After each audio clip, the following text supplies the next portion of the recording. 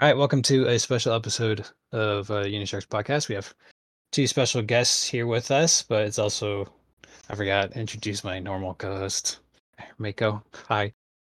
Yo. And we got our two friends here, Big64, I forgot, and Nerdy here with us. Hello. Hey. So this is a little special episode. We wanted to talk about Tears of the Kingdom. Everyone's playing it, and all four of us play it. You probably would notice that our normal other co-host is not with us, and that's because he is not a Nintendo guy, and so he's not left out and everything. It's just going to be me, Mako. We cast him out from the fold. Yeah, he'll come back later. We do have some general questions for you, and then we have some more fun questions later on. So just to start off, what's your kind of current place in the game? Like, how many shrines have you finished? Like, hours? Have you completed any of the main temples and stuff like that? We'll try not to do too much spoiling for any of those that haven't, but we'll probably have to have some with our conversations. So we're okay. So where I'm at currently, I've done 3 out of the 4 temples. I'm on my last one. After that, I'll try to find the memories and then finish the game. So I have most of the powers. I just have one more to do. Nice. Okay. I've only done one of the temples, and I think maybe 40 or so shrines. So general game progress isn't, too far as far as the story goes. Hours, I want to say less than 20, more than 10, but I don't know the exact. It's a little more casual. Yeah, a little more casual. I'm taking it at my own pace. Cool. I want mine to be a little bit more story focused before I start like looking for stuff, Okay, gotcha. The first thing I was excited to do was go back to some of my favorite locations from the first game. So I definitely went off the beaten path. Same. Like I do admit I took some detours. I think the first place that I decided to go back to was the Great Plateau. Oh yeah. Yes. Oh. I actually didn't go there until I unlocked like all the towers. I totally forgot. Wow. Oh yeah, towers, tower progress. Where are we at in tower progress? I've only gotten like 3 or 4. I have them all. Sick. I have them all too. I think I have about 4 more to activate, but I do have most of the map covered. Okay, Yeah. cool. So I got all the towers. I'm at like 70 something shrines. I got 3 of the main temples done, and I'm messing around right now. I'm upgrading armor and all that before I do the last one. Cool. Underground, probably only like a third or half the map is lit up. Oh god, I have barely. Oh yeah, we should talk about the depths. Yeah, I don't even have like a fourth of it covered. No, yeah. I'm staying away from the depths until I have more hearts because the whole gloom mechanic is pretty intimidating. Oh, Yeah. There's some things about it. But how about you, Mako? For me, probably about 40 shrines. I have all the towers. I got all the memories yesterday, and you get a huge reward for getting all of them. So I was super stoked about that. I won't say what it is, but man, I'm so happy I did them. Okay, good to know. And then I only have 1 temple done. I'm in the middle of the fire temple right now, about halfway through that. Ooh. So, and then probably, I think I mentioned 40 shrines, and then Korok Seeds, I think about 30. And then only 1 Great Fairy done. I did get all of the Sky Islands, or Skylands as Hammer and I like to call them. Because they're just so convenient, just wherever you need to go, just pop up to an island on top and dive down, and you're good. You're halfway there. Yeah. And underground, it's hard to define because I've been so sporadic about it. I did the initial missions, and then when I was on my way to Hateno, I saw a big hole in the ground, and they were saying, "Oh yeah, you need to chase after, for one of the missions, you do need to go down there." So went down there, and so my underground map is like just a patchwork of dark and light spots here and there. Definitely. Yeah, and I totally forgot about talk about underground. But oh man, I hate the Koroks this time around. There's some really easy ones, but they feel easier, but they're like, oh, the way. Well, I heard. I don't know if this is. Can I do a Korok related spoiler? Sure. I don't really care. I don't know if this is really a spoiler, but I heard it just like saying how many there are of a certain type of Korok quest. Is that okay to share on the podcast? Oh yeah, go for it. Yeah, I'd be fine with it. Yeah, go for it. Yeah, so there's 100 of those Korok escort missions where you get 2 for completing. There's 100 of them. 100. Okay. All right. Now I understand why people are crucifying them. Okay. Yeah. No, it gets old pretty fast. So, but some of them, this is what upsets me. Some of them are to the point where I just, first of all, I don't think they're that fun. I think there's a few of them where you can come up with a creative solution and feel satisfied in yourself. But most of the time I look at them and I see where the smokestack is coming from. And I'm just like, come on. Yeah. So I ended up one time around where there's a stable near the bridge to the Hebra region. Yeah. I forget the exact name of it. Near where like the thunderstorms used to be in Breath of the Wild. But there's one there. And I saw the distance that it was. And I ended up just carrying him with Ultra Hand and walking the entire distance, and it took about I think 1 minute to 2 minutes. And when I thought about it, I was like, I could have gone into my pockets, got out a bunch of Zonai devices, built a little car, and driven over there. But I only have 1 battery for the Zonai thing. I don't even know how to upgrade it yet. And so I was like, when you're driving a vehicle with 1 battery, you have to like sit and wait for it to recharge before you start driving again. And so I was like, the amount of time that it would have taken to get all the crap from my inventory, build a vehicle, stick him to the vehicle, and take it over probably was about the same amount of time it took to just pick him up and walk. Yeah. And so I don't think that was very well designed, but I think there are more, I don't know if I want to say that there are more well-designed Koroks than not, because I've only encountered a handful that were like really, really tedious. A lot of my annoying ones are like across rivers, and so those ones are pretty annoying because most of the time, if I'm feeling lazy or I don't have enough Zonai devices or anything to use, I just try to carry them with Ultra Hand the whole way. God, peak gameplay. Yeah. The ones that I really hate are when he's like, "Oh, my friend's over there," and the camera like pans over to show this 100-foot tall sheer vertical cliff with a little puff of smoke coming out the top. I'm like, you little mother, what the crap? No. Those are the worst. Those are the absolute worst. I have yet to encounter any of those. I am not looking forward to that. Because like clearly what they want you to do is get like a hot air balloon type contraption, and then you're just, that's not gameplay. You're sitting waiting on a platform for it to reach the desired height. I think for some of them, like even rockets don't give you enough altitude to reach them. But again, that could be an issue of me only having 1 battery. I don't know yet, but I tried to use a rocket on one of them.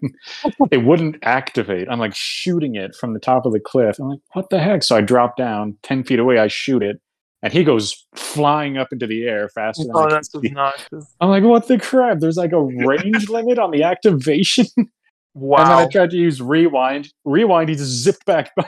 This isn't working. God. Eventually, I like made a giant stake. Well, I shouldn't say stake. That sounds violent. I made like a giant pillar out of some nearby, those construction materials you find everywhere. Sure. I just stuck him to the top and planted him on the ground, and then climbed and then grabbed him. I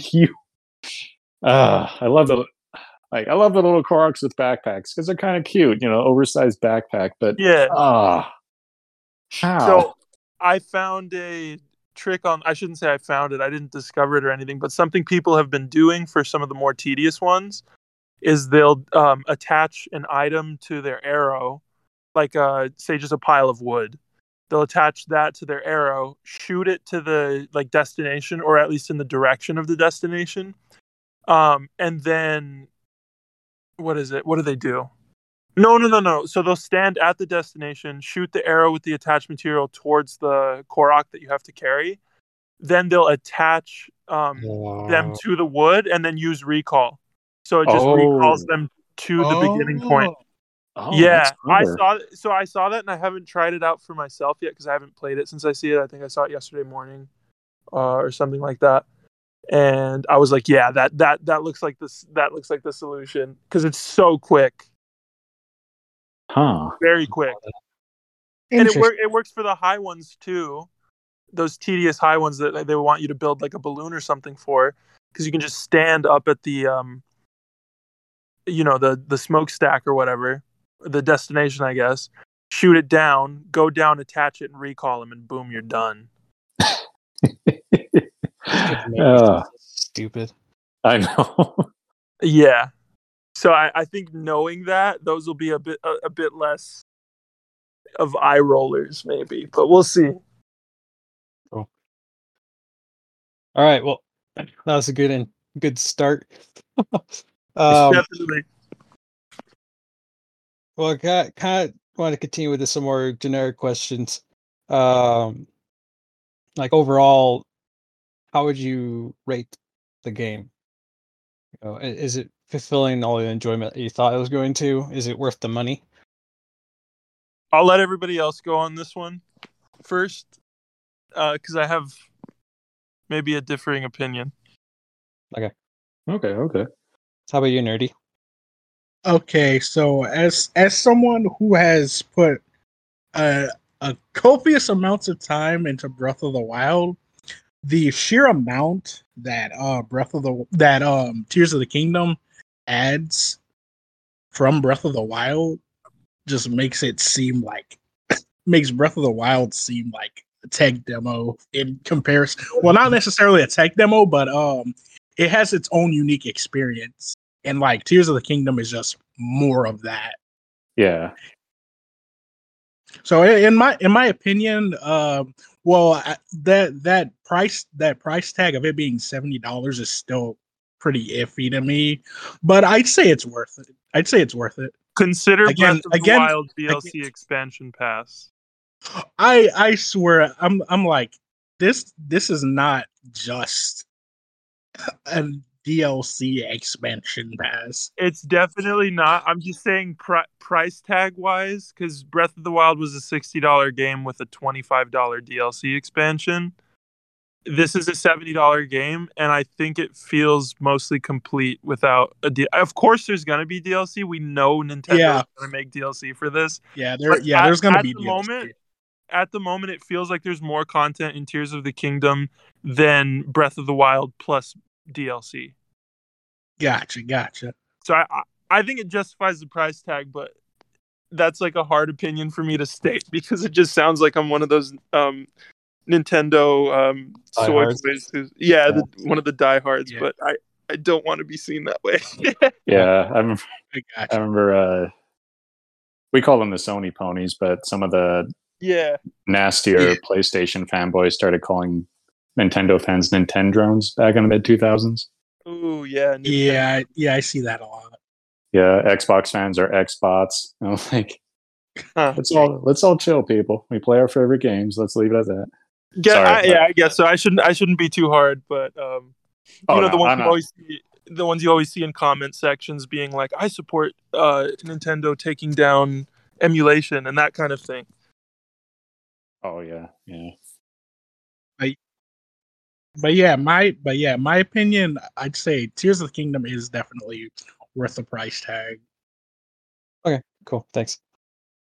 Yeah, I was pretty lucky. So the day that it got announced, I pre-ordered it, And on the official Nintendo store, they didn't change the price from 60 to 70. And Whoa! So What? I got it for $60. What? I told you this already, Mako, like 3 times. You did? But then they updated it later on. And I was so lucky. I was laughing so hard. But yeah, now I have the receipt and everything. Do you have digital or physical? Physical. Okay. Wow. Yeah. Oh, That's especially cool. Yeah, that's crazy. But I got mine from Amazon. I got a digital, but I could have got it from the voucher. The voucher is pretty good. which one's the voucher? You know, Oh yeah. so like you can get two for $100. You have 2 vouchers you can get on 2 digital games, and you could pre-order Tears of the Kingdom with it. Really? Yeah. Okay. But you have to have Switch Online. So. Yeah. Oh yeah, of course. Cool. Mako, did you say anything? I haven't yet. I was gonna say, yeah, when you guys were talking about the price tag, I'd agree. I'd say it's worth the $70. I know that's, like you were saying, a sensitive point. I mean, we're kind of at that crossroads where they might raise game prices in general again. I mean, I remember buying Lego Star Wars for $30 back in 2005, or 2002 or whenever. But I would say it's worth it because it launched without any issues, which we've been seeing happen over and over again all year. You know, Jedi Survivor, Redfall, the Last of Us PC port, all had disastrous launches. We will get to glitches. We will. Yeah. Yeah, we'll get to that in a moment. I absolutely must. Looking forward to that one. Yeah, Yes. relatively pretty solid though. Yes. Yeah. And yeah, like you were saying, tons of content. I mean, I don't want to say the underworld, but the underground. Underground is like a whole nother map, roughly the same size as the overworld, and then the Sky Islands. You know, plenty of them have lots of stuff to find. And then on top of that, just the fact, and the cave systems on the overworld themselves. Yeah. The cave systems are amazing. Not to mention, yeah. So it's like there's 4 layers of gameplay. Yeah, exactly. And they even make a point of that in the game. You know, they talk about how ever since the upheaval, there's more caves opened up, so there's more to find. Mm-hmm. So I found these sisters that are like, we're going to find the mushroom haven. And we're journeying all around looking for that. I'm like, jeez. But the world definitely feels more populated this time. Yeah. A lot less empty space. Yeah, and you see like more travelers, more Gorons and Gerudo just wandering around. Right, yeah. So I think the Gerudo cracked me up because they're so thirsty. You know, you go up and talk to one, and one of them's like, "Are you hungry? Perhaps for me?" Like, what an old... And she goes, I'm going to talk to every Gerudo I see now. And she's like, I'm just kidding. And I'm thinking, were you though? So yeah, it's a sheer amount of content. And then as I played through it, I found Hammer suddenly sent me pictures showing that he found the Tunic of Time. I was like dumbfounded. I was like, they included all the DLC from Breath of the Wild in this. And then I talked to Robbie, and he's like, yeah, here's Hero's Path, here's the travel medallion, here's Sensor Plus. I'm like, oh, what? Wow, that's crazy. So you don't need the amiibo for that?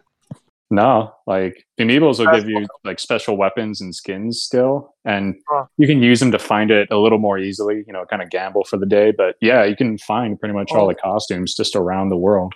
Yeah. So okay, was that's awesome. Was the Midna helmet in Breath of the Wild? I think yeah, I think it was. You could find it in a chest. Okay, yeah. what did it do in Breath of the Wild? I think it just made you unfreezable. Yeah. Oh yeah, yeah. Okay, cool. Because I did find it in a depths. I forget where, but there's a chasm you go down, and there's an arena. Mm-hmm. And I was like, oh, this is going to be badass. What kind of boss are they going to throw at me? But it's just like multiple waves of increasing difficulty, like bokoblins and stuff. So Really? the third one. Mine was Moblins. It was a pain. Mine was Really? Lizalf. Yeah, mine was Lizalfos, and I got Robbie's hood for it. Okay, so I'm assuming there's multiple of these chasm There are. arenas. Very cool. I'm looking forward to those. But so the reward at the end of it for me was Midna's Helm, and it gives you 1 heart of gloom resistance, and it has 7 base defense. Oh, that's pretty decent. Yeah, which was decent because at the time my best armor set was shoot, just whatever you get at base, so like 2 and 3 defense per item of clothing. Oh yeah. Mm.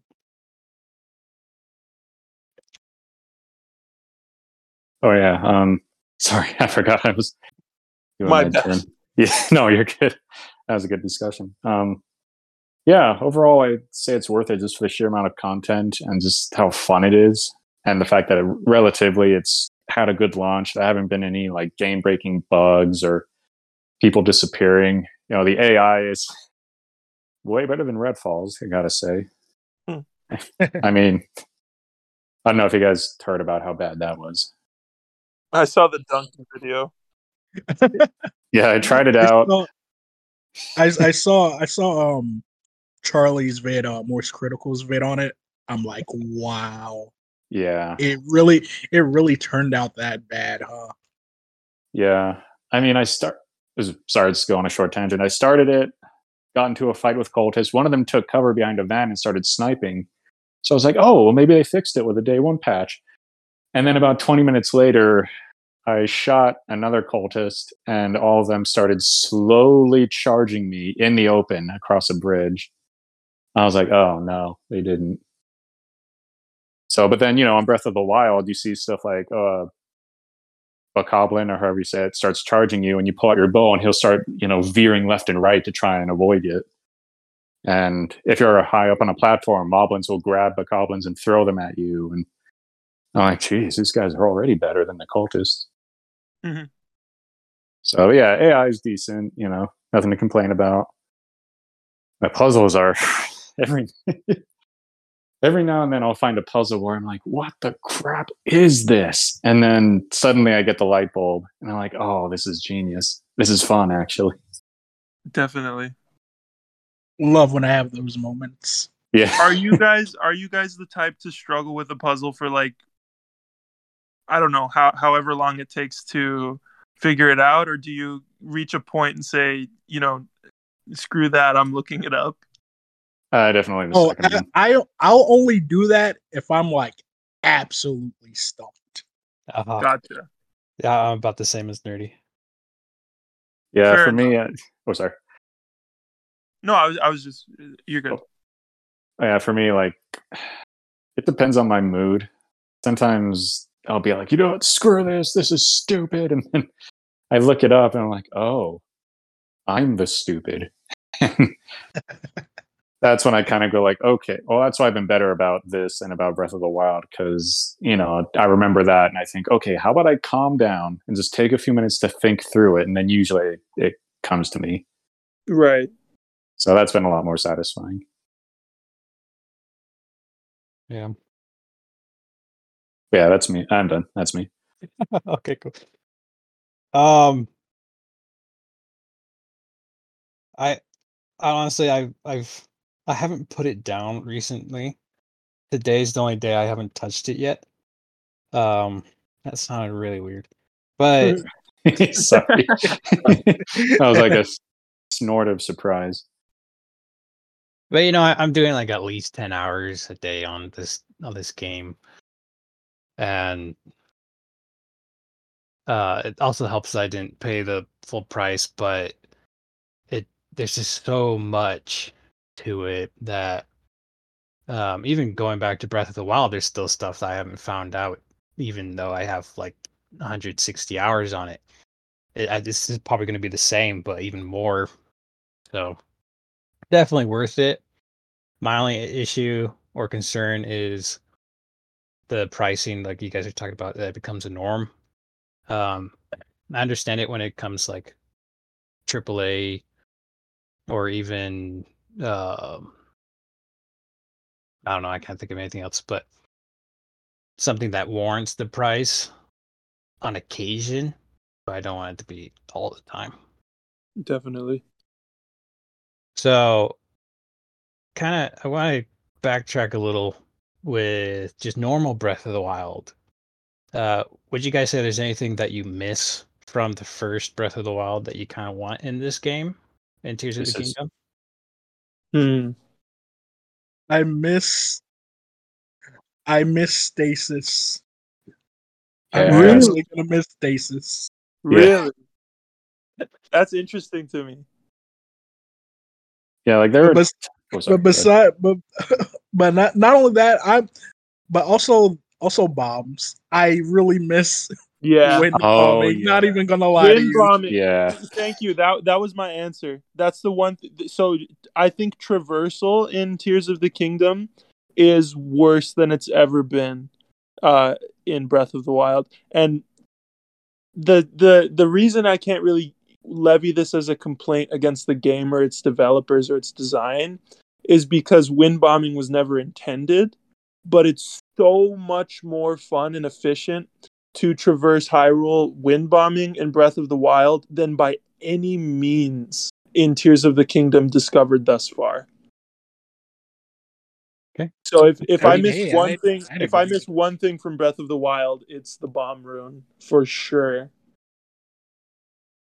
Oh, I agree. I very much agree. Cool. Yeah, and then like I kind of miss the videos of, you know, people using stasis on a boulder and then jumping on it at the last second. Oh, sure. That was a fun way to travel. And that was the precursor to wind bombing, I believe. Because as people were discovering speedrun tech and stuff, first it was stasis launching. Then they discovered, I think, I could be wrong on my history here, but I think then they discovered the trick where if you like shield surf off of a Bokoblin's head in bullet time, you get that like huge. Yeah, we've seen that video, right? Where you jump off the Temple of Time. Yeah. Yeah, just go flying. And then I think I forgot the name already. What's wrong with me? Wind bombing. And then wind bombing was discovered, and for me that changed everything. Like, because I played Breath of the Wild on Wii U when it came out because I didn't have a Switch in 2017. And I did a full playthrough of the game, probably several hundred hours long. And then last summer, actually, I got Breath of the Wild for Switch again. Ended up also buying the DLC again. So I've spent a lot of money. I've spent a lot of money on Zelda in the past 5+ years. But yeah, and then I gave it a whole new playthrough, knowing now like all the speedrun tech and stuff that's developed as the game has been out for as long as it has been. Obviously, I didn't learn the like super hardcore speedrun stuff, but just knowing wind bomb and knowing basic information about how to break the game and abuse its code gave the game new life for me, a breath of new life, if you will. And so those kind of things excite me about these games, and that's why I'm really excited to talk about the glitches. The glitches, man. I'm really excited. Oh boy, the glitches. There's a reason why I invited at least one of you on this podcast. It's a very specific reason. But before that, I want to finish that topic. Mako, did you have anything else? Just the final thing one day I had is I am impressed with the performance, like the load times. Like yeah, those are going bad. I noticed. I was blown away. I actually noticed like how it can load. It loads seamlessly. Like you can jump from the sky, from the surface into the depths without any kind of loading screen or anything. It feels seamless, and that's really impressive. Oh yeah. And like I wasn't expecting that because I was expecting they would have to upgrade, you know, get some next gen tech in there to get load times and transitions that quick. But no, they just worked that well with the engine they use. Yup. Yeah, I mean, even in Breath of the Wild, just like wind bombing across a certain distance, sometime it's like the game goes, "Whoa, slow down! You're going faster than we expected," and you'll get, you know, several second long buffers while the world updates. And the fact that you can go from the Sky Islands to the depths with mostly no issue. I mean, people complain about frame rate. I don't think it's that important. I didn't know it was 30 frames until somebody told me it was 30 frames, but I never had an eye for that sort of thing. It's 30 frames. Like there's some it stutters sometimes, but it's not much of an issue. Like you can kind of tell, but it's only for like a second or two. Yeah. So I just think the only major graphical complaint I have with the game is when you fuse weapons, they clip through the ground. Oh yeah. And I think it's annoying. It's really doofy looking when you have like especially because it's so common. Like when you fuse a lance or a spear, I guess, with anything, or like a heavy weapon with anything, it's clipping through like the ceiling when you walk into a cave. It's clipping through the ground wherever you walk. Again, a minor complaint, but it was an intended and developed and play tested feature. So, kind of worth bringing up, I guess. Yeah. Yeah. My thing, other than what you guys already mentioned, this is a little more story wise, but it also kind of bugs me. But I miss everyone recognizing Link. I get to all these towns and all these people I did these quests with in the first one. Like, oh, who are you again? I was like, I spent like 30 hours getting stuff for you. You don't remember me. And it just kind of sucks because, you save the kingdom. It's probably been like 5 years afterwards or something like that. Mm-hmm. No, that is a tired bit where they're like, they're talking about the legendary swordsman, and they're like, but that couldn't possibly be you, and you're supposed to like be haha for the fifth time. I'm like I have the master sword right here. I was actually curious about that. Thank you for. I was curious that happened, but I don't know. Okay, let's get to probably my. Well, two things actually. I want to talk. Is there any complaints that you want to bring up first? Any annoying glitches that you found or something? Like for me, maybe I'm just super unlucky, but I found like 4 rare ores, and they don't give me anything, or they like fall through the ground, or something like that. Really interesting. Yeah, that's happened to me a few times, and it's really annoying because I'm trying to get diamonds and they just disappear. It's like, all right, thanks, game. Anything like that? Complaints like specifically glitch wise, or anything else similar that you don't like about Tears of the Kingdom? Like I don't like Addison. Oh yeah, the sign guy. The sign dude. Oh He's yeah. my one complaint.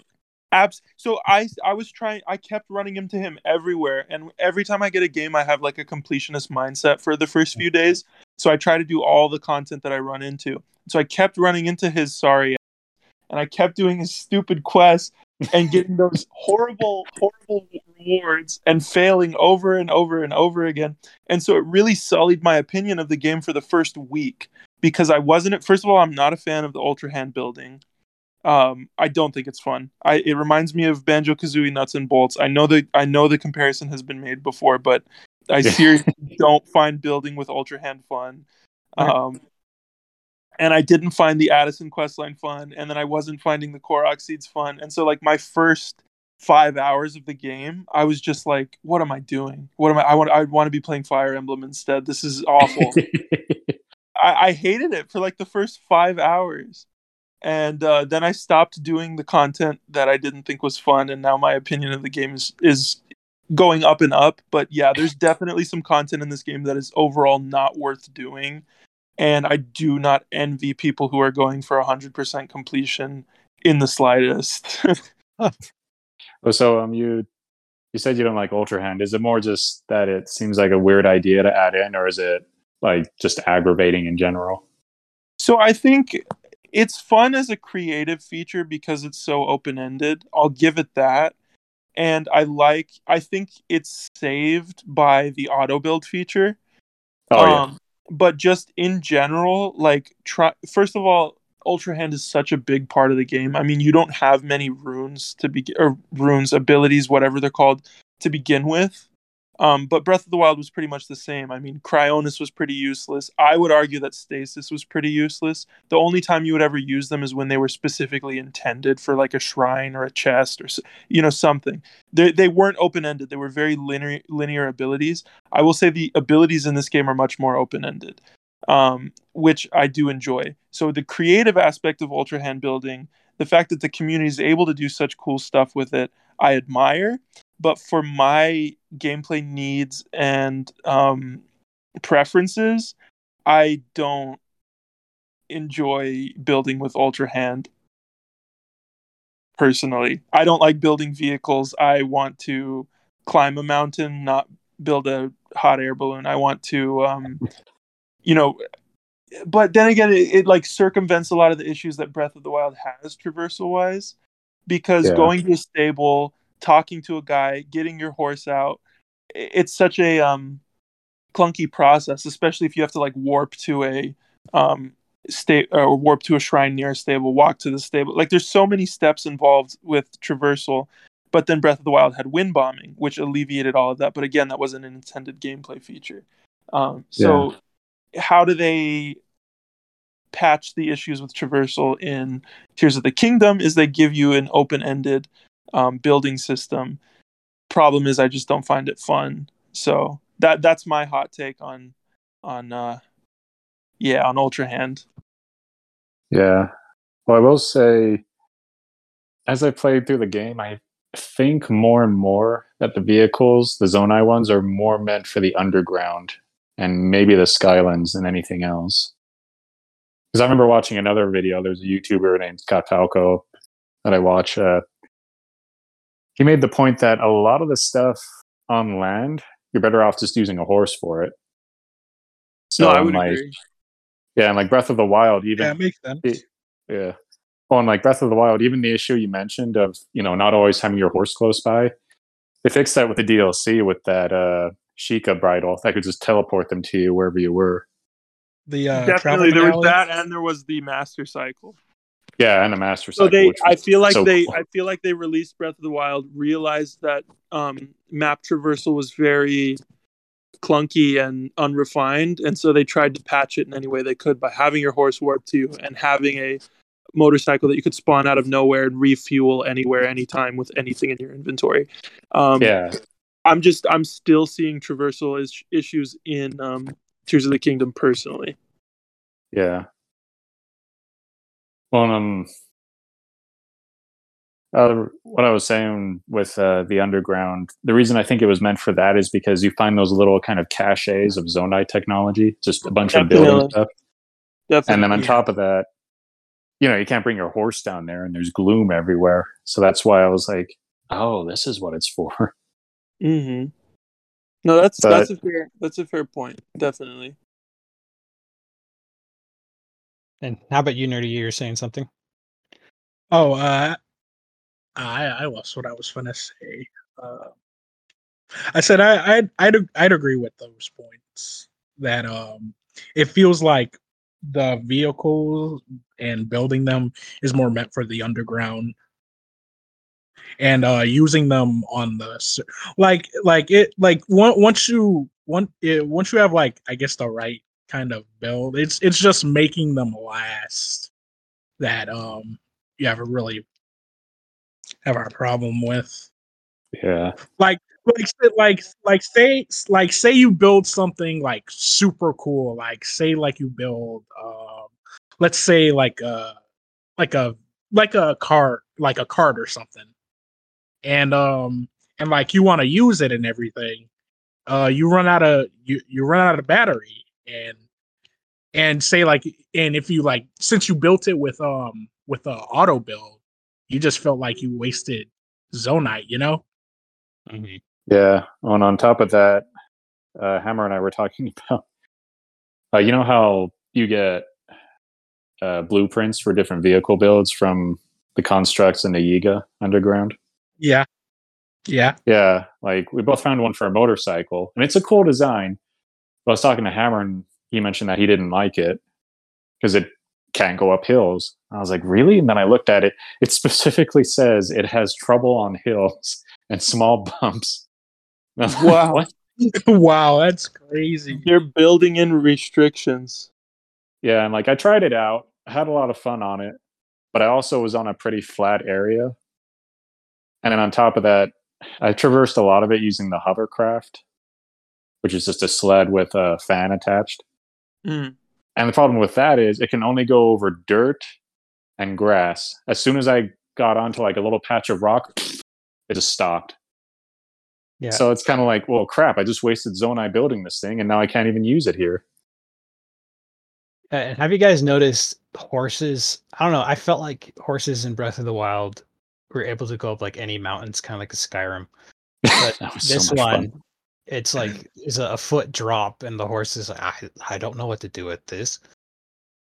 It was like that in Breath of the Wild. Was it? Okay, it has been years. I remember. It was like that in Breath of the Wild because like if you're up a certain like height, the horse like won't want to go there. Blows me. It's like it's a rounded curve. Just go over it. It's not that hard. But whatever. The horse is like, no, too high. Any complaints from you, though, Nerdy? I think as far as what you guys have said, nothing like I absolutely like hate about it. But those points you guys made, they are little annoyances, but not enough to ruin the game, you know? Mm-hmm. Oh yeah. Yeah, cool. I did have one more. Sorry. Yeah, go ahead. I feel like the physics are a little jank sometimes. Just sometimes.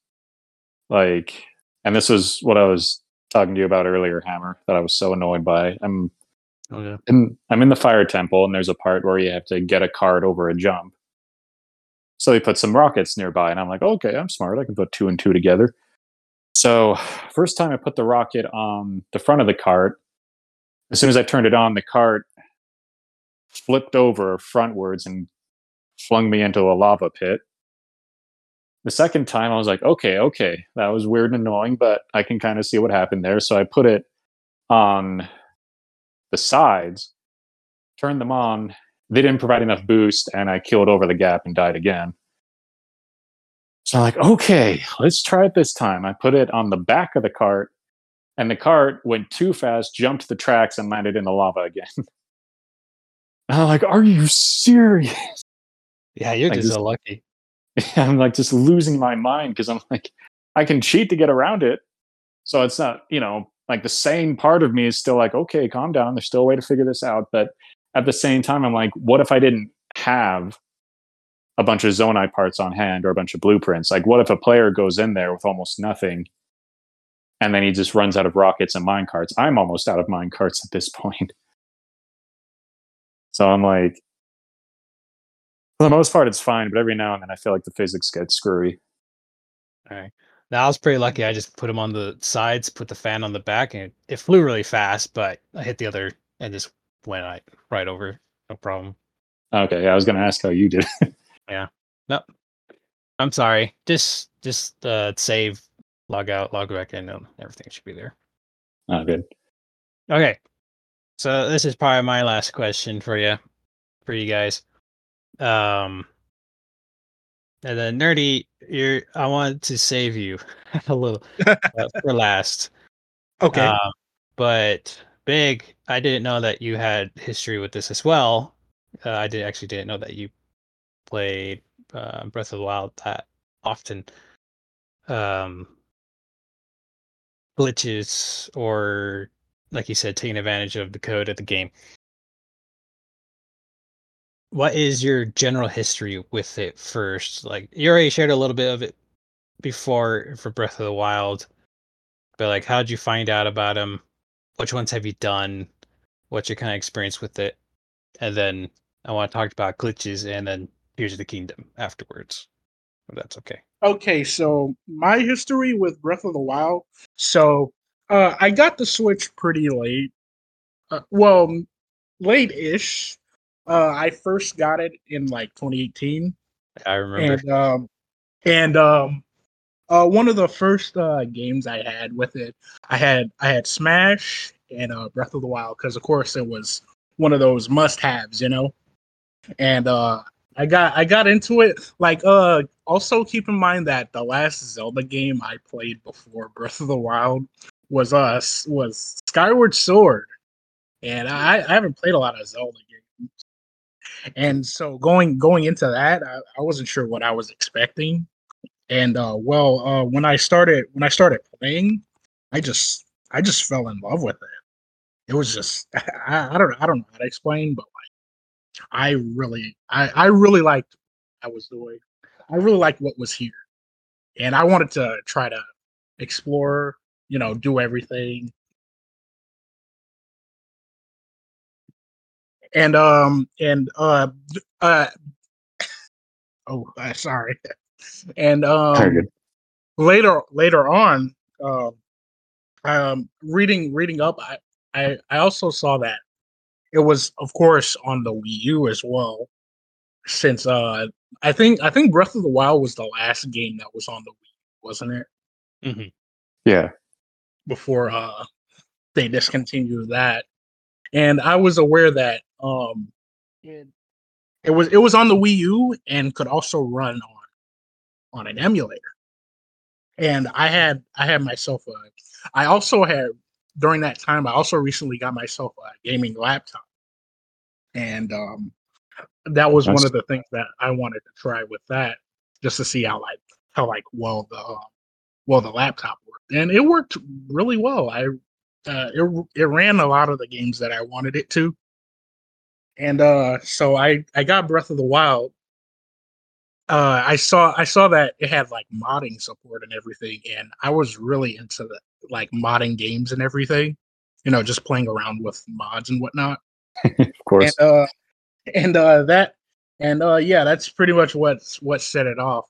And like the different mods that I used with Breath of the Wild just helped me like learn the game and everything. And of course, seeing like speed run strats and speed runs and everything, so I could incorporate some of those into my own casual. Definitely, it's a fun game to optimize. I will say that. Yeah, that's a lot of the fun of it for me. Definitely, it's just like learning how to best like optimize my gameplay. So with the glitches though, yes, glitches. You got first Nerdy and then Big if you want to share your experience after. How'd you learn them? For me, I tried some of the shield jumping. I remember when the people were doing the two carts together just to kind of fly in the air, and I just sucked at it. But you used to share stuff on your story all the time, Nerdy, of you doing all these things. Oh yeah, of me doing glitches and whatnot. Yeah, so what got you into that? So what got me into that? I just like seeing just wacky stuff happen. Really. Like but seeing those, I'm like, hey, I wonder if I can try that out. And then I try it out and it actually works, and I'm like, whoa, okay. I think I'm gonna start doing this now. And seeing like people discovering this stuff, it's pretty cool. It's really cool. I know we shared some of them already. Did you do any others that weren't mentioned in Breath of the Wild? No, nothing else I can think of. Besides, right now we've got item duplication, and also I should have recorded it, but I was also able to. There's also a weapon duping. There's a weapon and shield duping glitch that I was able to do, and I got 3 Hylian shields out of it. Nice. Oh jeez. I was hoping shield duplication glitch would be discovered for that very reason. if I just have one Hylian shield in my inventory, I am not using it. I do not want that sparkle to go away. But yeah. And the fact that those are able to be discovered so quickly, and like today, I'm not sure if you all are familiar with the YouTuber. His name is 100% Zelda. I saw his vid that he posted today to dupe items. A way easier, an easier way to do it besides with the bow method. Right. That was Yeah. And I tried it out. I was like, what? Yeah. I was shocked by how easy this if we're talking about the same method, I was shocked by how easy it is. Yeah, me too. I was shocked just by how easy it was to do. And it's better because you can also dupe like insects, because some insects do give like better stat boosts. Yeah, I used it. Well, I can go into it. I could talk for an hour about what I've used it for. It's such a useful glitch. But one thing I use it for in the way of like insects and animals is I duplicated sticky frogs, because they're hard to find sometimes. And my favorite armor set is like the Sheikah armor set. And so I've got 3 of the Great Fairies so far, and I wanted to upgrade it to get the Night Speed Up set bonus. And so I needed sticky frogs for that. And yeah, so what I actually did was I did it on the water temple. I did the sticky frog duplicating on the water temple, because you can cancel your shield jump because of the low gravity up there, and it makes it harder for the sticky frogs to run away in the low gravity. So it's so the low gravity like temple areas are, in my opinion, the ideal place to do them. Aside from if you're doing it like in a shop, so you can just duplicate and sell diamonds more easily, because obviously the more of something you accumulate, the more of it you have to take out of your inventory and dump on the ground before you start it over. So yeah, for like selling diamonds or rupee farming or whatever, if there's a shop involved, do it in a shop. But if you're just trying to get like 15 to 20 of a material, I would recommend doing it on in a low gravity setting for sure. Right. Now it's just a matter of, will these get patched in a future update? Right. Buy gold.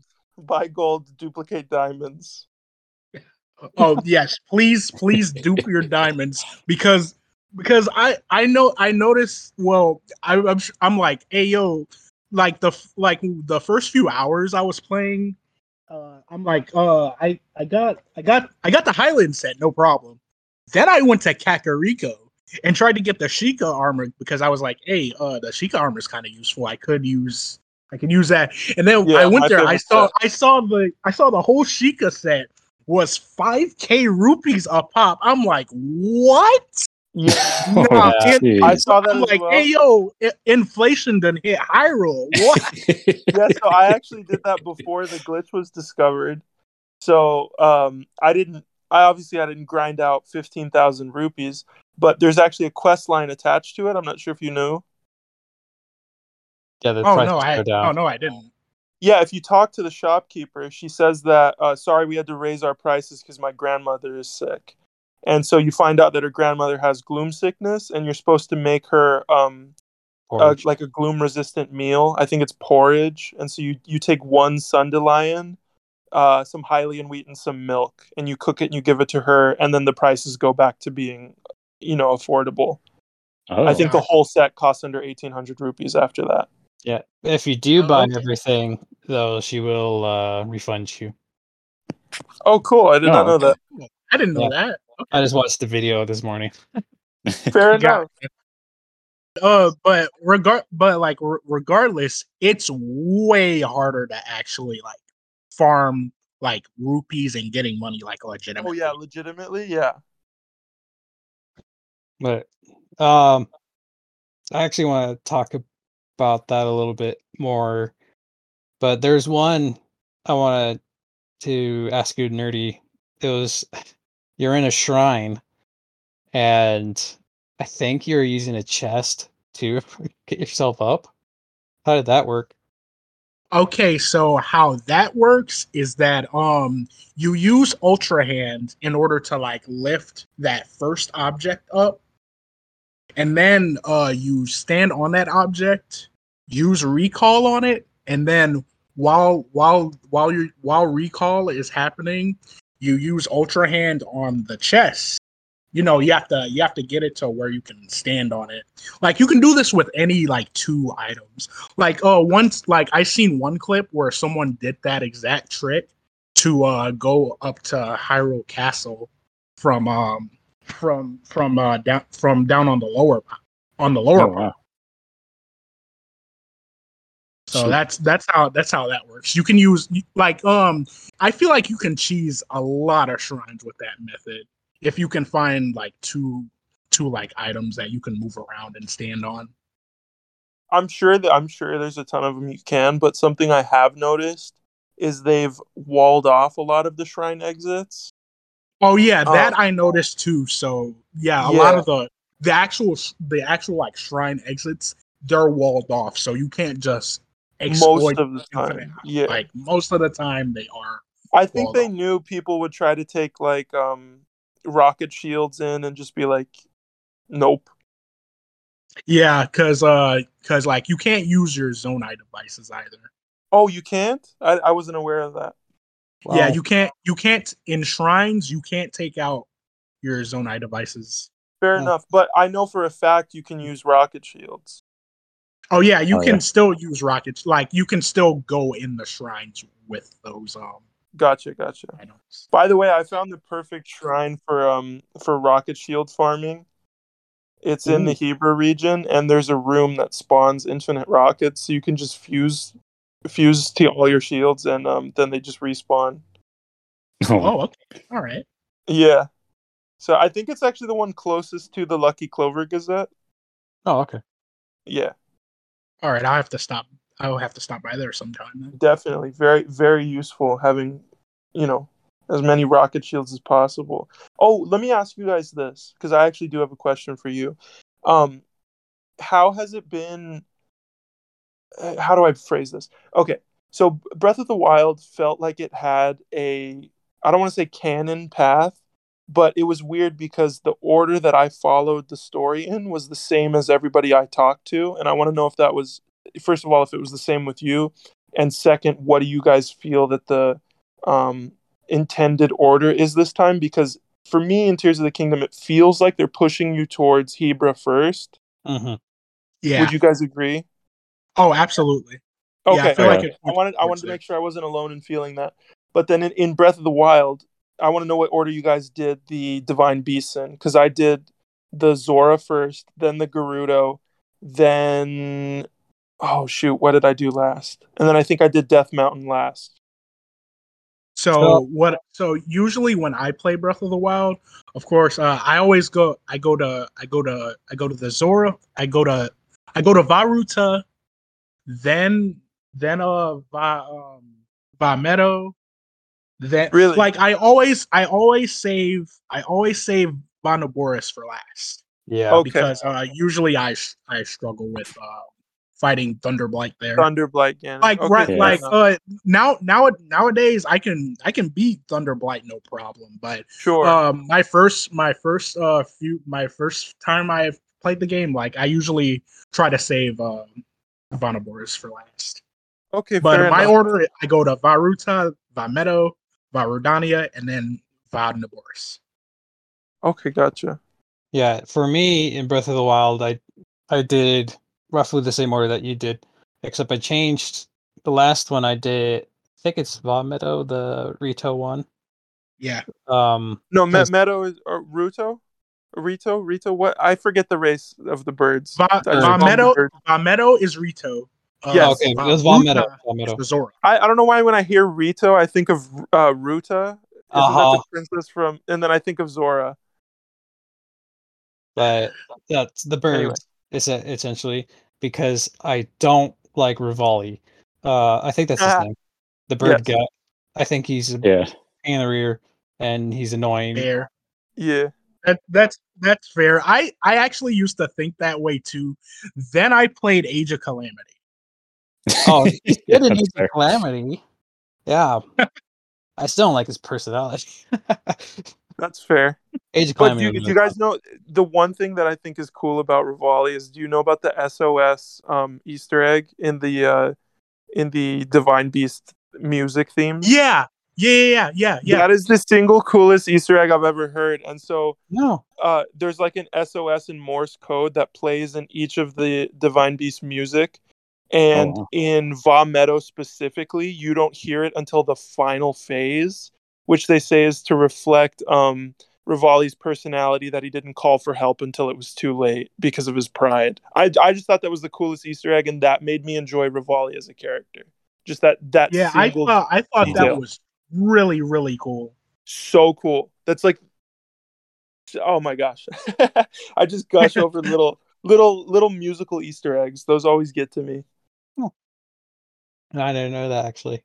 But in Tears of the Kingdom, I talked to Pura, and she kind of tells you like a certain order of which regions to go to first, and that's what I'm kind of following.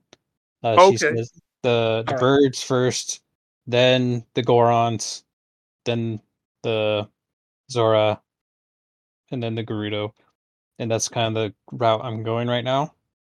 Okay, fair enough. But if I ever replayed, I would still always do the Wind Temple first, because that power is just so nice to traverse. Oh yeah, Tulin's power is very, very useful. Yeah. I've just done the water temple so far.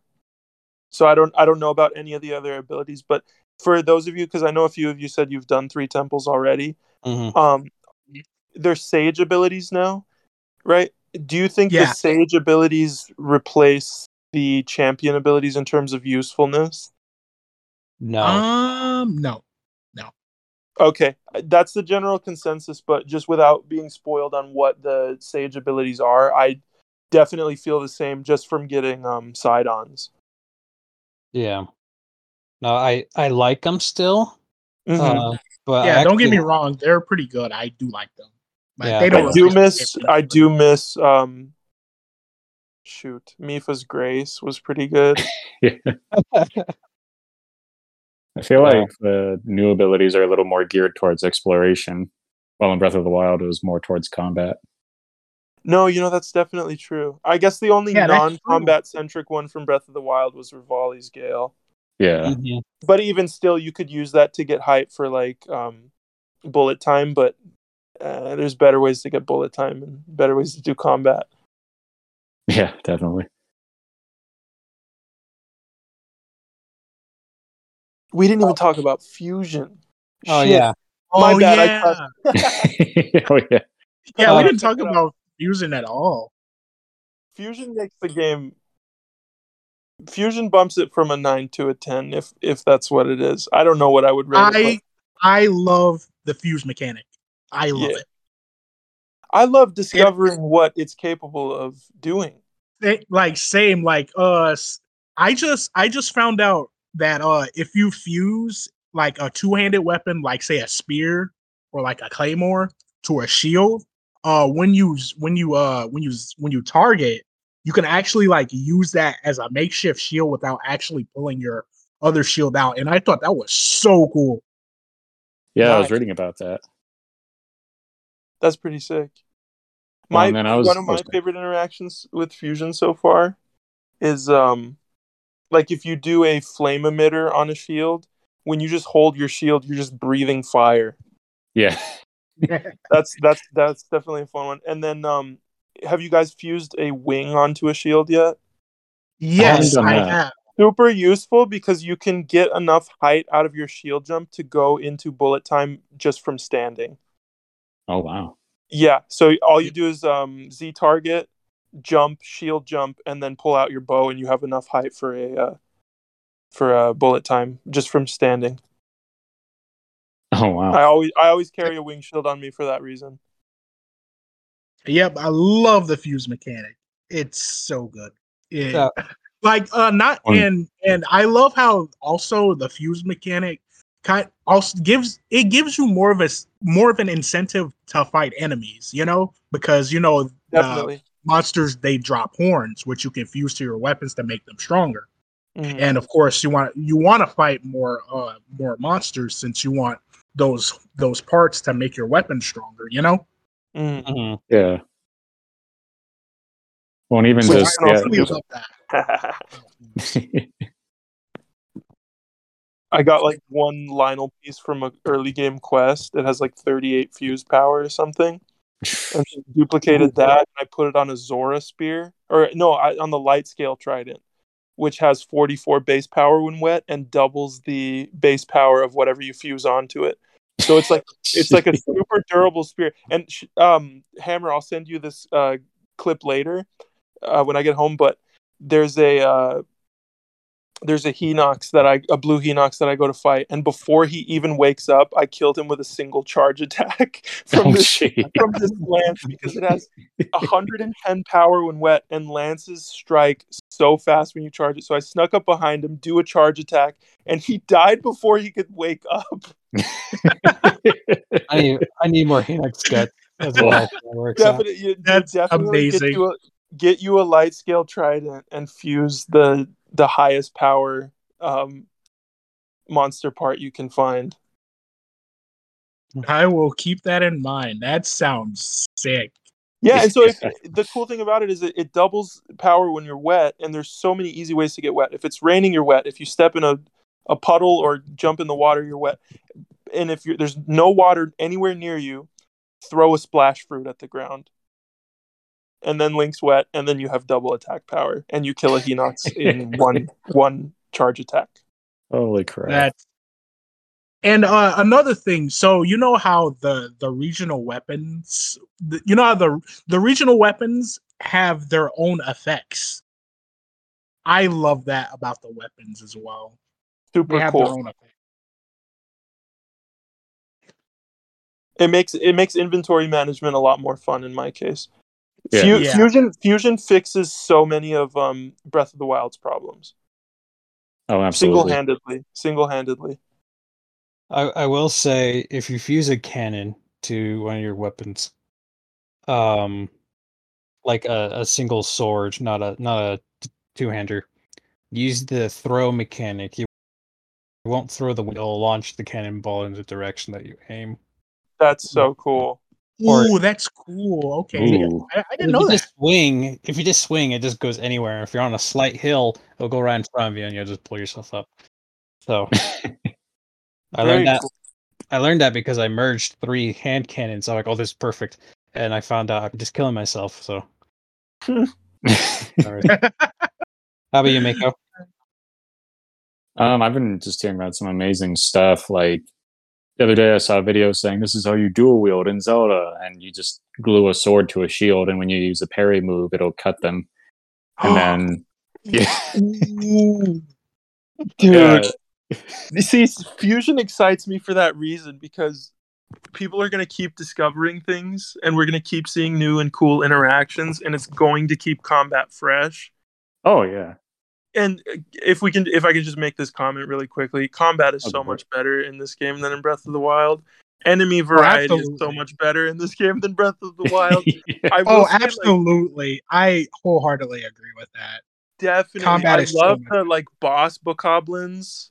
And I love that when they blow their horn, their little bokoblin minions will take up a defensive formation. It's so cool.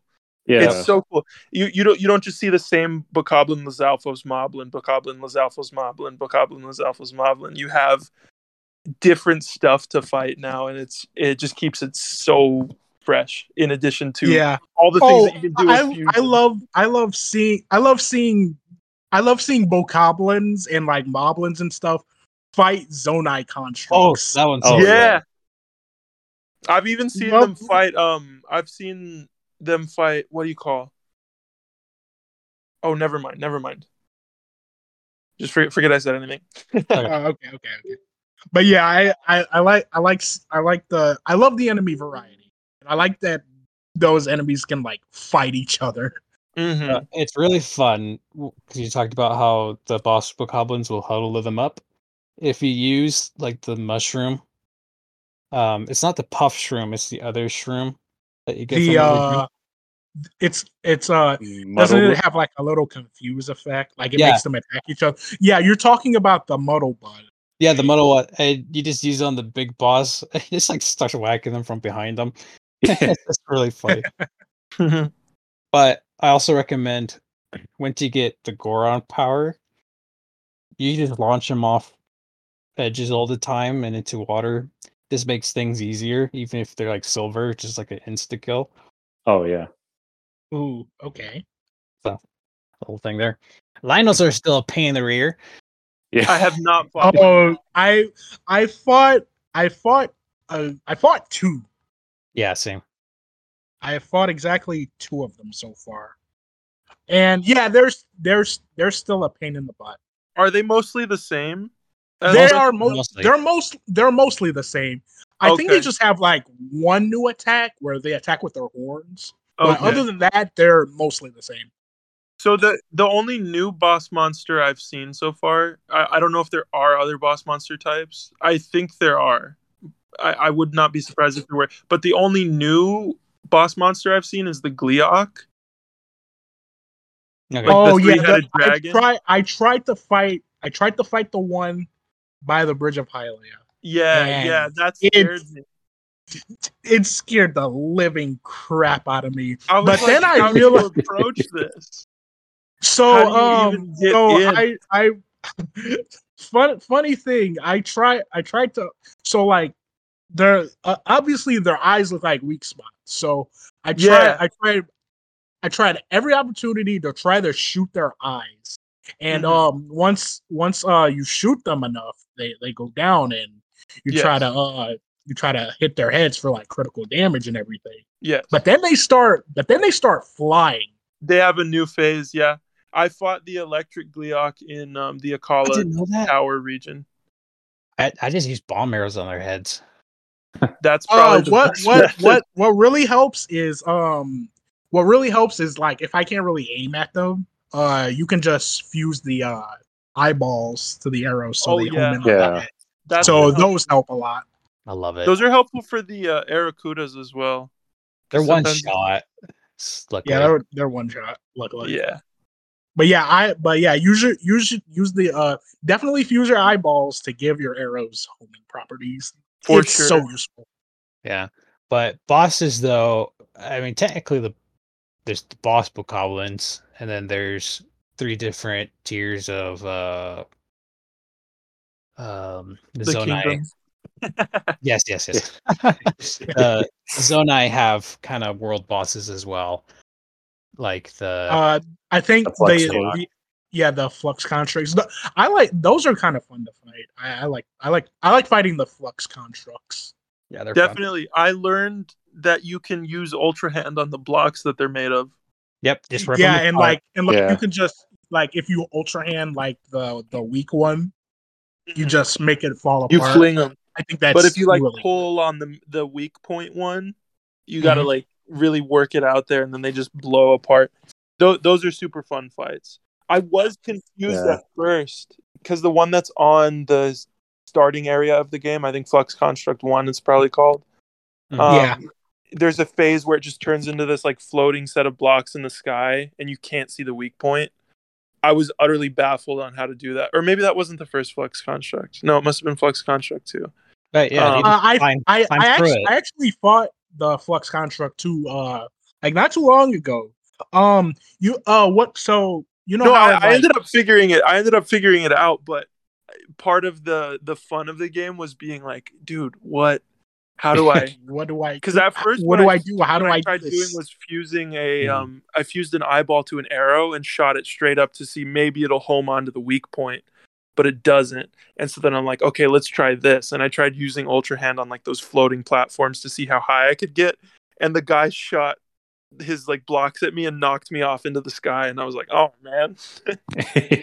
But funny thing, I actually used recall because that's what I did. It shot the blocks back out, and using recall had brought me back to its weak point, and then I struck it. Sweet.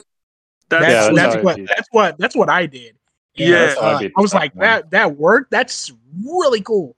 That is really cool. My first intuition was to just use ascend on him. I'm like, maybe you can just ascend through the bottom of him, but he's too high for it. Oh yeah. And I'm wondering if it works if you have enough height. Yeah, it will.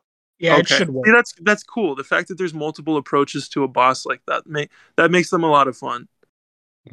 The rewards are kind of weak, though. The rewards are kind of weak. Yeah, the rewards really aren't.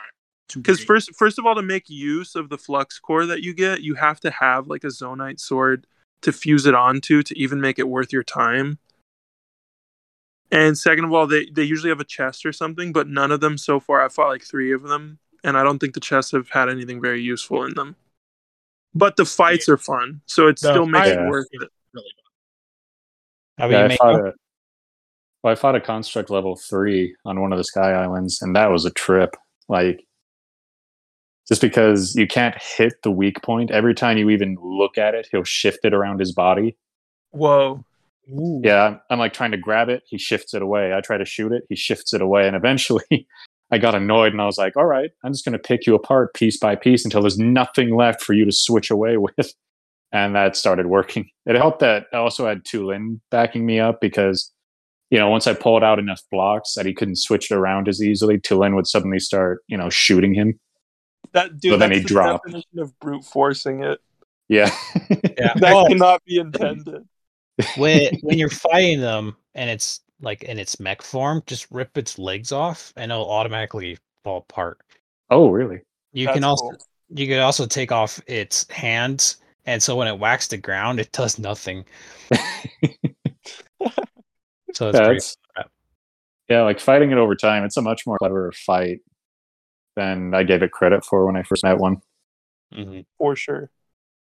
But all right, before I continue on, Mako, you had a set of questions that you wanted to ask everyone. Yeah. You can go ahead with those. Is this the closing question? It has a couple of them still. Okay. Yeah. So the first one, this is less about the game directly and more about kind of its effect on the industry, I guess. Sure. But the first one was, I found out a few days ago that it was being review bombed shortly after launch. Really? So, and I didn't hear about that. Yeah, me neither. I was surprised too. And I read the article. They said a lot of the negative reviews were just stuff like, I can't believe I have to pay $70 for a game that's just more of Breath of the Wild. Like, it is not different enough to justify $70. And I'm like, I don't feel like that's the real issue. Like, I mean, of course that is part of it. Yeah, that can be part of it, but I feel like it's more. Yeah, I feel like it's kind of. Oh, sorry. Go ahead. I don't know. No, you can continue. Oh, I was gonna say I feel like it's more kind of pettiness, and I'm not just trying. Well, when I say that, what I mean is sometimes you see something that's really popular, and it just kind of irks you for whatever reason. Like you don't feel like it deserves that amount of love. Yeah. Yeah. And I feel like it's a lot of that. Like I'll admit, we've all encountered that. Yeah. Like, I think Tears of the Kingdom is an excellent game, 10 out of 10. Definitely a contender for Game of the Year. But also because of all the also because of all the hype, it is being a little bit overrated. Yes. Yeah, I would agree. It's understandable. I would agree wholeheartedly. I'd agree. I definitely have my complaints with the game. I wouldn't call it a perfect game. It falls short in certain areas, but I mean, in the areas it does succeed, it succeeds with such flying colors that I'm able to overlook a lot of the negative parts of it and just enjoy my experience with it. As for implications on the industry, were you talking more on, or I guess I'll let you finish because you were still talking about the review bombs, yeah? Yeah, I just wanted to see more like what you guys thought, if you felt like there was some merit to that. So, but I guess we did kind of go over that just during our discussions. Yeah, I don't really know how I would respond to the merit of those criticisms, of it being different enough, because we knew it was built in the same engine. We knew it went into development right after Breath of the Wild. We knew it would take place in the same world. I mean, the fact that this is surprising people that it plays similarly. I mean, I don't know about you guys, but the second I booted it up and started walking around as Link, I was immediately feeling differences in the physics and in the stamina system. Oh yeah, absolutely. I felt it too. Like right away, we know it's built in the same engine, but if you do like a side by side comparison, I think they play a little differently. Like I have more trouble precision platforming in Tears of the Kingdom than I did in Breath of the Wild, just because of the differences in physics and the differences in stamina. Like you can't tap to stamina run anymore in this game because it drains faster when you tap. Yeah, it drains faster. Yeah. Versus when, plus there's no whistle run, so like obviously they were going to patch something like that out, but the stamina is different. I feel that the physics are different. Like the game carries your momentum a lot more than Breath of the Wild did. In Breath of the Wild, if you wanted your momentum carried, you kind of had to be in ragdoll or like in a shield surf fail state. It was really interesting messing with the physics of Breath of the Wild, but in this one it feels a lot more easily exploitable. I haven't exploited it yet, but even something as menial as like walking through that cave in the first 5 minutes of the game with Zelda, I felt enough difference to be like, yes, this is a new game.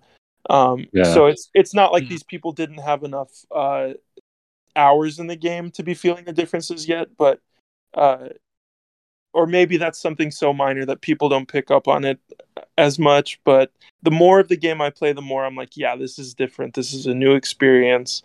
It's the same world, but everything has changed. Yeah, and fundamentally. Yeah, and like digging deeper into those criticisms, I kind of see where they're coming from, because one of the strengths of the franchise as a whole is that every single game is different. It's a different experience, so it's worth playing. Like even Majora's Mask has some like incredibly different mechanics, like the mask transformations, than what you would get in Ocarina of Time. So I'm guessing that's kind of what they're getting at. They're like, this game's getting overhyped and it's not innovating enough like Breath of the Wild did. It's kind of a carbon copy. I did feel copy. that way during the first week, I will admit. I've come around. Yeah, well, like exactly. Like the more you play it, you start to realize, oh, no, actually it did add a lot of different stuff. And I love that, because it hasn't fallen into that kind of trap where they're just looking to make a sequel to Breath of the Wild. Like it's not just, oh, this is Breath of the Wild 2.0. This is a whole new game. So now if I want to go back and play Breath of the Wild, I feel comfortable doing it. I don't feel like I'm downgrading or anything. Exactly. That's the one piece of praise that people are giving Tears of the Kingdom that I don't agree with is that it's the better Breath of the Wild. I don't know how you guys stand on that one. I would disagree that it's the better because Breath of the Wild gives its own unique experience, Right. Yeah, like even outside of the DLCs, like just the Sheikah Slate and its abilities give you some different options compared to the Pura Pad and the new ones. For sure. But I mean, it is hard to deny that like Ultra Hand just kind of does everything Magnesis did, but better. Yeah. True. Yeah, I can't deny that. I will ask you guys, what happened to all the technology that was just lying around? Right? What happened? I saw it. Like I haven't seen zero signs of any Guardians besides the little arms by whatsoever. There's like zero signs of any Guardians. Did we have a like Royal Hyrulean Guardian cleanup crew? It's like a conspiracy to say that Sheikah technology never existed. I mean, where did the towers go? Where did the decayed Guardians in Akala go? Nothing. They're nowhere to be seen. It's insane. I'm like that much time couldn't have passed for them to clean out absolutely everything. No. Okay, I'm glad you brought that up because it was freaking me out too. Yeah. I would love to see Zonai fighting like a Guardian, That would be cool. Yeah, that would have been so cool. So the whole point of the Guardians in Breath of the Wild, though, is that they're controlled by the malice of Dark Beast Ganon. And in this one, we don't have Dark Beast Ganon. We have Ganondorf, and we have his Gloom. Yeah, that's like a refined version of Malice, though. Guess so. So, I mean, I haven't seen, does Gloom control any like enemy units besides the one you catch in the depths? Like, there's no overworld Gloom controlled Zonai or something? No. I didn't figure there would be, but it was worth an ask. But yeah, dude, it's crazy. The Guardians are just gone. Yeah. Or even the Sheikah Slate, just, you know, the Pura Pad is, I guess, a replacement that Pura made. And it's like, well, why did she need to replace it? What happened to the Sheikah Slate? Right. Yeah. My only reference I've seen to any sort of ancient technology so far has been you can get an ancient blade, which has 50 fuse power but 1 use. Oh, yeah. Like if you fuse it, I was like, wow, 50 fuse power. I put it on the end of a weapon. I hit it once and it broke. Oh, before you duped it. Wow. Well, yeah, I duped it. I have several in my inventory now, but I just use them for arrows because what's the point of a single use weapon? Yeah. I mean, in Breath of the Wild, they were cool because it was like just a delete button. You know, you hit a line with an ancient arrowhead and it's gone.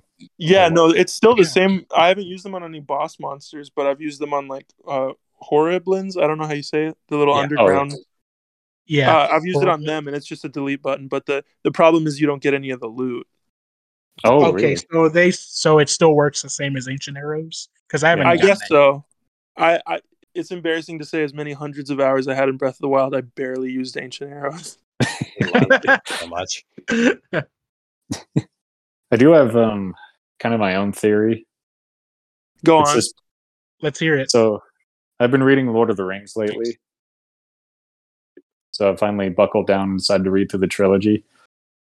And they mentioned that after, you know, Sauron gets destroyed, all the rings of power across the whole world just stop working, even the ones he didn't touch directly, because that's just how much of an effect the One Ring had. So kind of my theory is that because Ganon took over the Guardians and a lot of the ancient technology, when he died, it sent like such a shock through the system that they all just dissolved or disappeared or whatever. And that's why they had to start over with the Pura Pad. That's just my theory. A game theory. True. Yeah, nah, who knows? I really hope they reference him a little bit. But all right. Did you have another question though, Miko? Yeah. Since of course we were just talking about how, you know, each Zelda game is different. A lot of them have kind of been trendsetters. Like Ocarina of Time is the only game to this day that's gotten a 99 on Metacritic. And, you know, you look at best game of all time list, Ocarina of Time is usually number one because they say it laid the foundation for a lot of modern gaming. Like a lot of mechanics were pioneered in Ocarina of Time. Mm. And then after Breath of the Wild came out, I thought, okay, this is like a new direction for the Zelda franchise. And recently I was reading an article where this journalist was saying, no, it kind of changed gaming as a whole, again, just more subtly because, well, specifically open world, but because for a long time it's been kind of Assassin's Creed and Skyrim, where it's just this huge world, you know, chock to the brim, or however you say it, with content, you know, quests and locations and da da da da da. But Breath of the Wild took a very minimalist approach, where it was just kind of like, oh yeah, you can go out that way. There's something cool over the horizon if you want to check it out. But if not, whatever, you know. And we kind of saw that again with Elden Ring, which is one of the reasons that was so highly praised. So do you guys think that Breath of the Wild, or sorry, that Tears of the Kingdom will have an effect on the gaming industry going forward? It would be interesting to see if more open world games and even games of other genres started implementing features like Ultra Hand or Fusion. Because if the gaming industry as a whole takes anything from Tears of the Kingdom, it's going to be one of those two things. And Yeah, that will be the telltale agree. sign. That will be the telltale sign. If you start seeing games where it's like, make your own weapons, see how these things interact, you know, manage your inventory this way, that will be the telling factor if it has had a effect, a ripple effect in that way. I agree. You don't think the Koroks will? No, yeah, you're gonna start seeing like hundreds of escort missions for no reason. You're gonna see escort missions in games that have never had escort missions before. You just find hundreds of orphans across the countryside in the next Elder Scrolls game. I lost my mom. She's way over there. Do you see the smoke signal? Dude, the new Minecraft update is gonna have a mob that needs you to. I have to find my mom. Returning tiny creepers to their parents and getting the heck out of it. They start hissing with joy. It's beautiful. Wow. How about you, Nerdy? Basically what it said. Yeah. Again, like the whole effect. The effect that Tears might have if it starts, if any future games start taking stuff like building stuff from that, like that's when we'll know.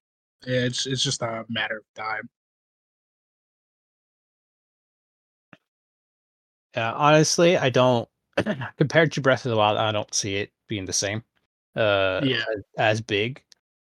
It won't be as big, but like you might it might be there. Mm-hmm. I just don't see it happening as much. I don't think it's as guaranteed either. Yeah, because like when Breath of the Wild came out, we knew that would have an effect.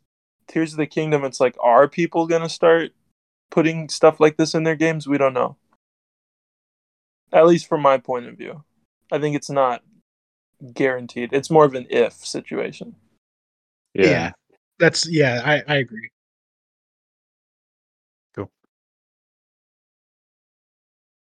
All right. Yeah, that's it for me. Cool. All right. Did you have any other questions that you two wanted to ask each other? Nerdy. Nothing I can think of.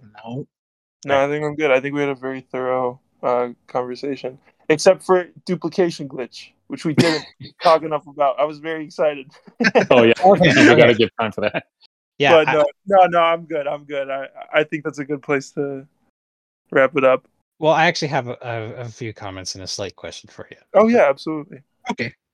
So I am kind of opposite of you two.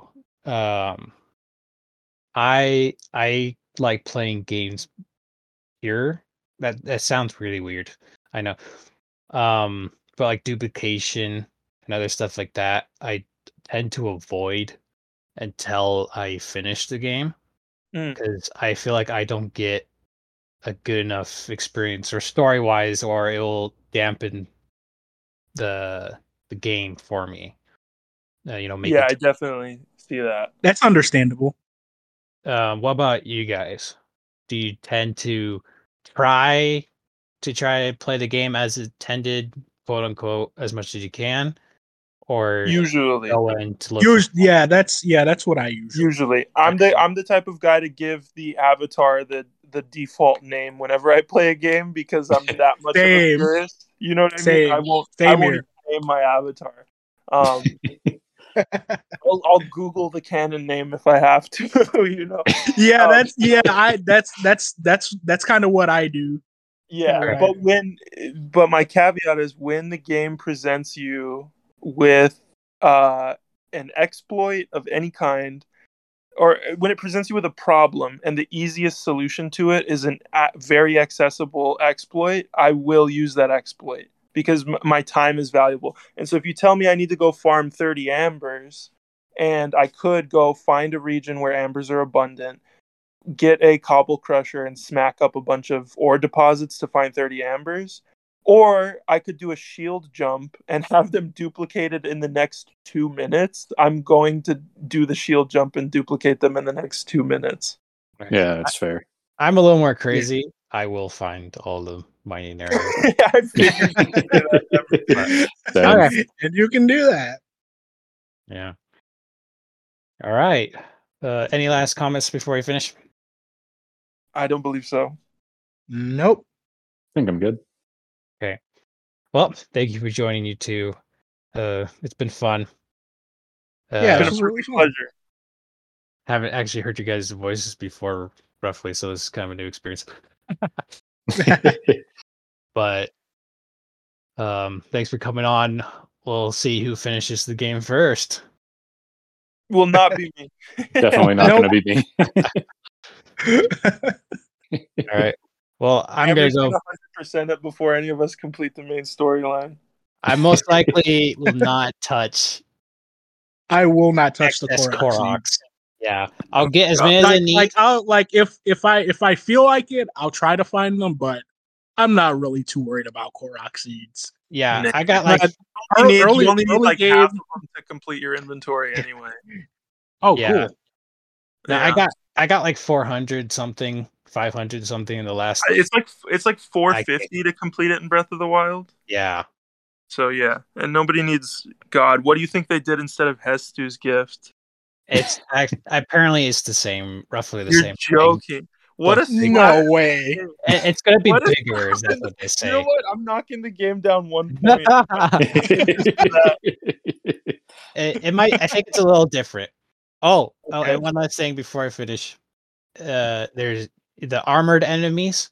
There's a armored. Why can't I think of the name right now? The horse. Armored horse. Armored gloom Lionel. Yeah, there's an armored gloom Lionel underground. So, just to warn you. Whoa, gotcha. Cool. I haven't encountered it yet, but I'll keep that in mind. Yeah, it does 3 hearts of gloom in one go. And it's a blue line. It's a blue Lionel too. Yeah. But all right. Everyone take care. Thanks. All right. Bye. Bye-bye.